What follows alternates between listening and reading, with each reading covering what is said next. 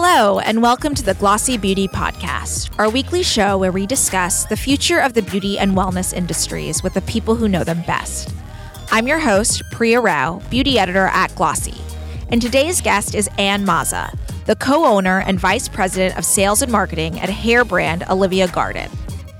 In this episode, we talk to Anne about evolving a 52-year-old brand for today's customer, walking the line between the professional and consumer hair segments, and protecting yourself against counterfeits. Hope you enjoy the episode.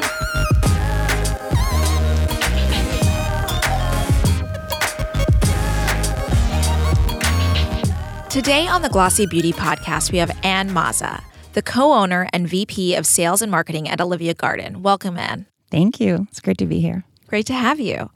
So, Anne, tell us a little bit about the history of Olivia Garden. You know, you're a 52-year-old professional brush brand. I imagine there's been a lot of changes over the last several decades. Tell us a little bit about the backstory and where you guys are today. Sure. Olivia Garden was founded in 1967 by my parents, mom being the hairdresser, father being the wannabe businessman when he was 22 years old, thought that together they could put together a company that would manufacture high-quality professional salon tools. And this is back in Belgium, which is where we're from. And so they did that. They actually started in the wigs and hairpiece category. And then after establishing a successful business in Belgium by selling their product direct to hairdressers, they then exported to the surrounding countries. Belgium is really small, so they went on to France and the neighboring countries. And after establishing that successfully, decided that the next big conquest would be the United States. So in 1985, we moved to America in order to do it all over again, and kept their European division, of course, and just wanted to expand into America, and did that successfully, although, you know, as with anything, it takes time. And then after we did this, then we decided, okay, just like after establishing in Belgium, we went to Europe. So now we've done America, we need to go to the rest of the world. And so we took all of that experience we had gathered over so many years of running the business and expanded it to what it is today, which is our products are available in 100 countries around the world.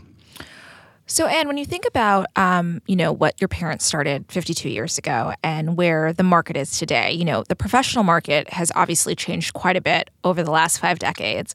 And, the rise of direct-to-consumer and that direct connection with the customer. So how has your approach to professional versus consumer changed over this time?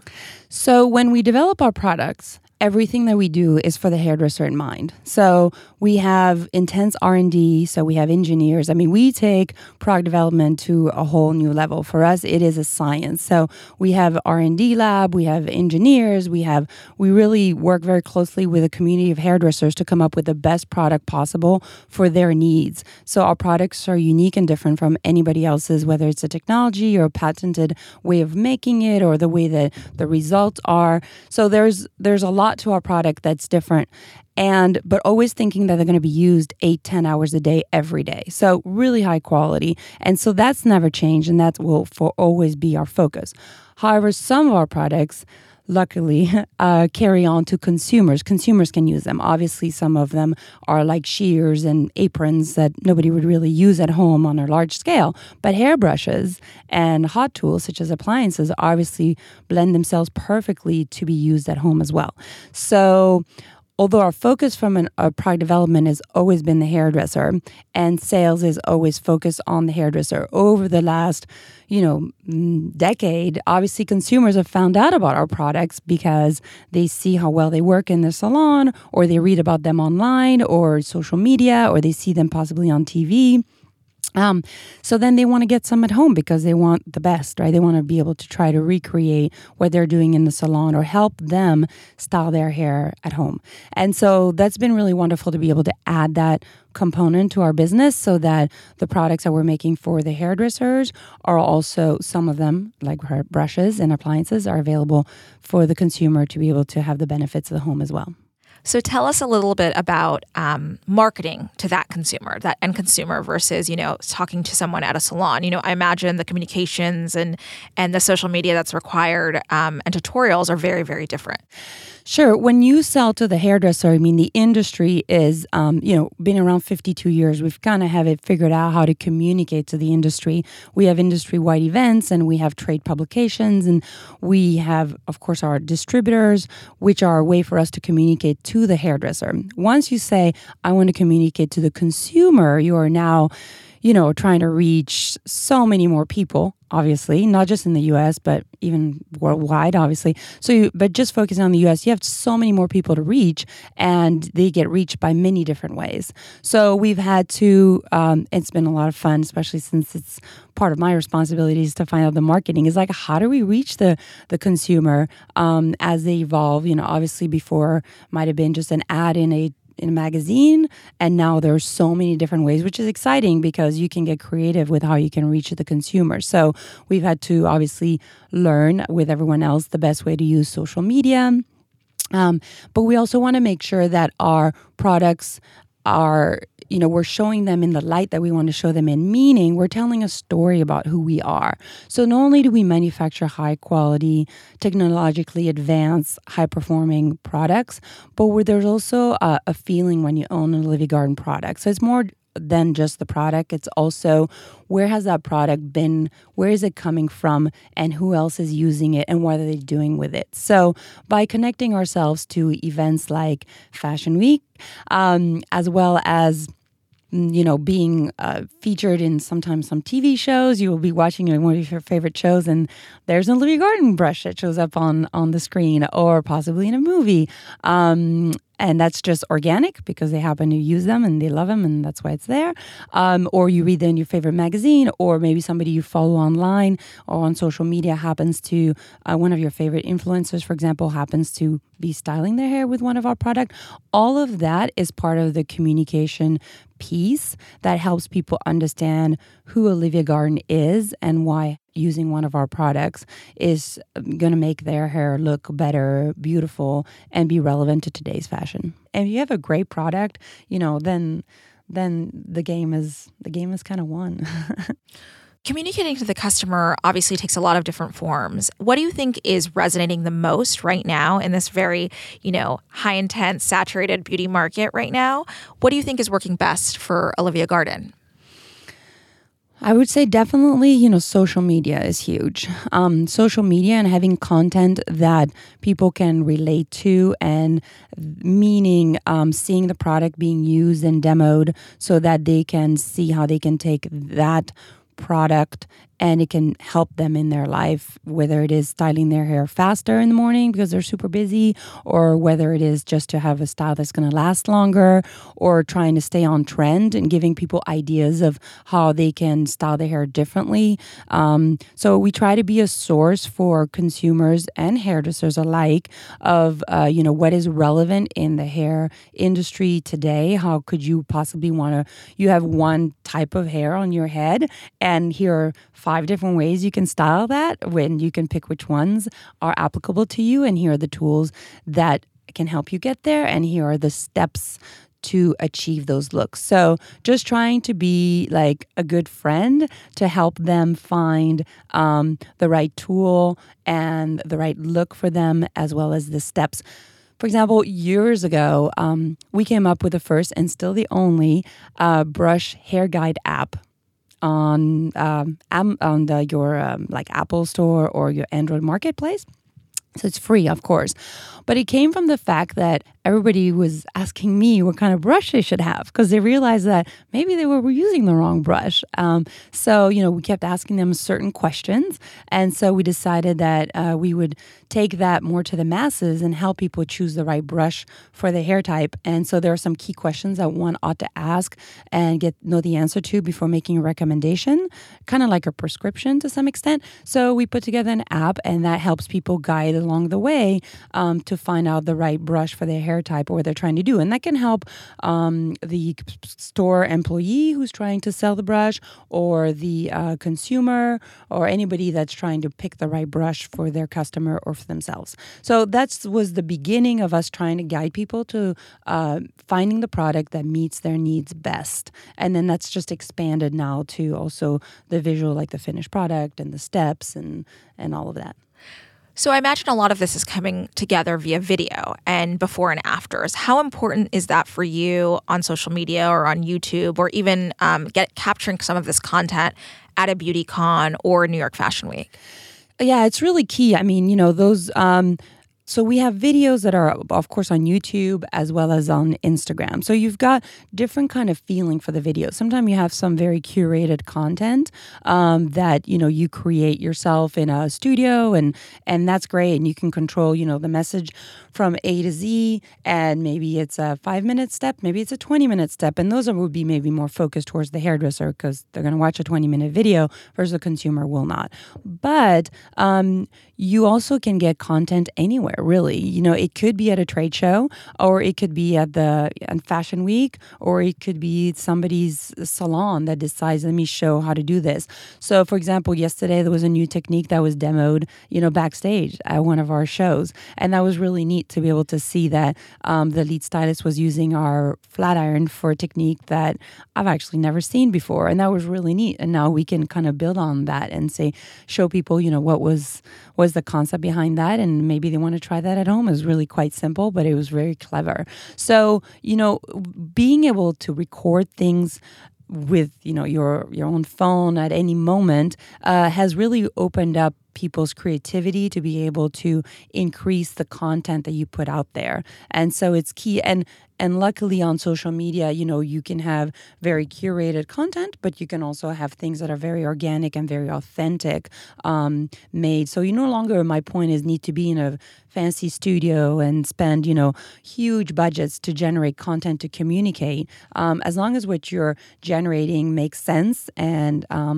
is valid for the consumer, then, it can be that very beautiful creative content, which we absolutely do, but it could also be one of our educators or one of our ambassadors are like, I have this really neat tip or hack, and I just want to share it. And that resonates really well with the consumer as well. What's your take on influencers and ambassadors? How important are they to Olivia Garden and your audience as well as their audiences? Yeah, that's a great question. So Olivia Garden, luckily for us, people tend to be extremely passionate about our brands. And so that's really wonderful, of course, as the brand owner to see that because, it is like...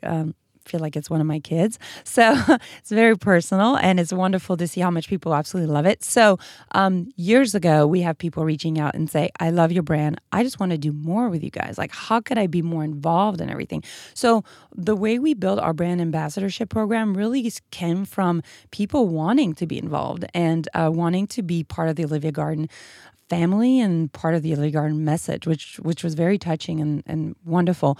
So we started an ambassadorship program, which was based on hairdressers who, are sharing our tools with their audiences, which could be a mix of other hairdressers as well as consumers.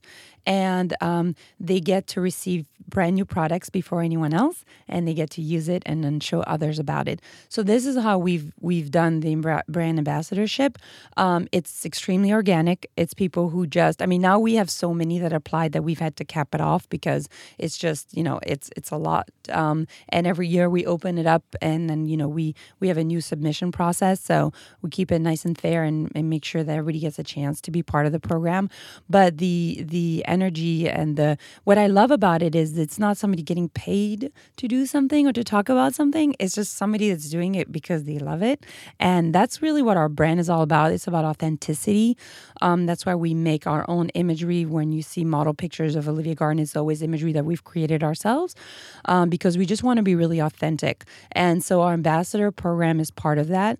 In terms of influencers, we have some very well-known influencers who, again, have picked up our product along the way because they feel like they're the best for what they're doing. So it's really great to see that our product pop up on many social sites. not because we've asked them to do it or paid them to do it, just because that's what they reach for. And so that's the extent of our influence or involvement for now, is just that it's organic. They have it there because they love it. And so that's really wonderful to see. And would you ever dabble in the paid space? What's your thoughts there? Yeah, I'm not against it by any means, for sure. It's something that we definitely will do, I'm sure, in the future, as we feel like we need to grow and continue to increase our reach. And it could be people who don't use our brand because maybe they don't know it yet. And once, we have a collaboration and we're like, this is wonderful. I wish I had known all along. And now this is what I'll use from now on, whichever. But it's definitely something I'm sure we'll get into. It's just something that so far we haven't done yet, but always looking for new ways to reach people. And I'm sure it will be something that's part of our strategy in the future. So as we go into September, and, you guys are making a pretty large push into the consumer space with Ulta. So talk to us a little bit about that, kind of going direct with a store and a retail partner that's so large and so impactful in the styling business, but also in the retail space, how that's working out. Yeah, so Ulta has been an amazing partner for us. So when years ago customers found out about our hairbrushes, and of course they could buy them through their local salon, but the need, our assortment is so large. I mean, we have maybe over 100 different brushes. Yeah, because we're tailoring it to the hairdresser. And actually, believe it or not, no two are alike. So they all have their unique criteria, technology, history, reason for being, performance. So they're all different and unique. Again, we're tailoring it to the professional who needs tools. They need a large set of tools to do their work in the salon. So it turned out that we had a really large assortment, and consumers wanted to buy our products, but couldn't always find them, of course, because a salon would possibly carry a small assortment, but might not be the one that they wanted. And this is a very large country. And so years ago, we partnered up with Ulta, being, the largest salon chain with, of course, a nice retail space. And they were using the brushes in the salon. And again, people wanting to buy them as well. So they were offering the brushes that their stylists were using. And so they had a nice large assortment. And over the years, that has developed into, a wonderful partnership where we have a large assortment of SKUs available at Ulta that allows consumers to easily find in their local market the brush that they would be looking for to meet their styling needs. So the consumer, like I said, is a great aspect to grow the company and the brand. Of course, right now it's been brushes. We are going to a new category, adding, I should say, because brushes will always be our main focus, but adding a category of appliances. So we're now trying to duplicate what we've done in the hairbrush category into the appliances by being the premier supplier of high-end appliances with features and technologies that people are looking for, as well as the ergonomics and the R&D and all of that. So that will, over time also take its place. But Ulta is a great partner to have, and they stay consistent with our brand strategy, which is to be, where the hairdresser is. And besides Ulta, you guys are also creating a more curated assortment for higher end distribution. Can you talk a little bit about that? Absolutely. So true to our company strategy, which is we are the high-end manufacturer of professional hairbrushes, we decided that there were some consumers that we might not be reaching because they could be shopping somewhere else. And we thought it would be a perfect fit for us to try to be in that high-end retail space. So we studied what that high-end retail space looks like and how products are moved through them, which is actually completely different from our professional distribution, which is different from Ulta. So we came up with the 5 most popular brush types that we have. We combine all the technology and the quality and the features that are in our professional brushes, yet made it slightly unique and different so the high-end retailer would buy something that only they can purchase at those retailers. And we packaged them in a way that we felt would be the most successful at those retail outlets. So that is called our private collection, and that we just premiered this summer. And we're working on establishing distribution for particularly that brush line that will be exclusively available through high-end retail. So when you think about, curating and kind of condensing that very large 100 brush assortment into 5, a lot of other beauty brands right now are doing the opposite thing. They're trying to dabble into more categories. They're trying to over-assort, over-SKU. shampoo. So what's your take on that? Are you interested in doing the same thing for tools? Are you interested in doing, more product, whether it's shampoo, hair, conditioner, or sprays? Like, what's the overall strategy, or is it really about doubling down on brushes and tools? Great question. So, as brand owner, my brother and I are always trying to think about, how we're going to grow the business and keep the growth up, which we've been lucky to have every year, year over year. And so that we have a short-term plan, mid-term plan, and long-term plans. And then, we hope that we put a strategy together and that they come to fruition. So we want to make sure we don't have products that duplicate themselves, because there's no point within the same category to have things that are just duplicates of each other. So even though we have 100 brush SKUs, they're actually all unique and different and have a reason to be there. Besides continuing to grow our consumer space and going into the high-end retail, we also want to dabble into other categories that make sense. And in this case, appliances or hot tools such as blow dryers, flat irons, curling irons make a lot of sense. People, like I said, are extremely passionate and loyal and love Olivia Garden because it's turned the brush category on its head compared to what was available before, because of our approach to all these details of quality, R&D, and technology and beautiful products, that they would like that in their appliances as well. So they've been asking us for it. We just wanted to do it when we felt like we were ready to give them what they were looking for. And so last year we launched in the US our first blow dryer. That's been a huge success. And this year we just launched our first flat iron, and we're going to continue to grow into the appliance category because it goes hand in hand with our brushes and it makes sense. It's a logical way for us to grow our business. What we've taken into the brush category, we can learn that and apply it to the appliance category. And of course, hopefully be the number one supplier in the professional as well as in the consumer space in the long term, which is our plan. So the appliance category obviously has gotten there's been a lot of excitement, with brands like Dyson getting into it and, the kind of fervor that's created. When you think about how expensive some of these other products are, there is a pretty significant differential. And, obviously what you would sell to a professional or a hairdresser and what you would send to a consumer may not make exact sense to be priced the same way. How are you guys approaching that? So that is actually a great question because pricing structure is really important. If you want to play in both space, you really need to respect that the professional, and I think this is true for any industry, the professional buys at a certain price point that's different from the consumer. Why? Because the professional is going to be buying you many more brushes than the consumer. I mean, a professional might own 20 of our brushes, and they might buy more every year over year, and they'll be retailing them to their customers. So that is a completely different customer than the consumer who will be buying maybe 3 brushes a year for themselves, maybe a little bit more, but it's different from a professional. So you've got the professional price point and you've got the retail price point, which is based on sound logic, which is that they're buying it at a different price point because they're buying the volume and it's their tool that they use and that they would be retailing to their customers. So for us, pricing has been extremely important so that we can successfully play in both spaces. So we want to support the hairdresser by offering them our product at a price that lets them retail it to their customer, should they choose to do that. Which means that if there are any other retail outlets available for our products, then they should be on par pricing-wise with the hairdresser that's in the chair, talking about the product, selling it to them, recommending it to their customers. And then if they decide to not buy it right then and there on the spot, go online or go into a brick and mortar and be able to find it at that same price point. So that's been really important for us to maintain that pricing structure. And I think it's the fair way to do it for hairdressers.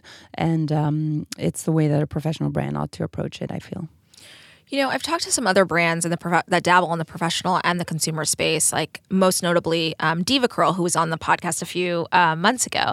They kind of explained to me a little bit of the fine dance, I guess, or the finding like the perfect balance between both segments, professional and consumer. And obviously that's changing quite a bit with, Amazon coming into play and Amazon really courting the professional network of hairdressers, by discounts and promoting product that can then be sold, that can then be bought on Amazon. What's your take on all of this? So We are so protective of our hairdressing community that has brought us to where we are today as the market leader, and we're so thankful towards them that we'll never forget that. And we want to make sure that as we, grow into the consumer space, we pick the right partners. And that's why we picked to work with Ulta many years ago, because they were the right partners for us in terms of their business structure. And I have to say, there's many people that we turned down because we don't feel like they would they're the right partner for us for the consumer space. And that's really important, to be true to our base of who we are and true to our customers and the hairdressers, which brought us to, like I said, where we are today.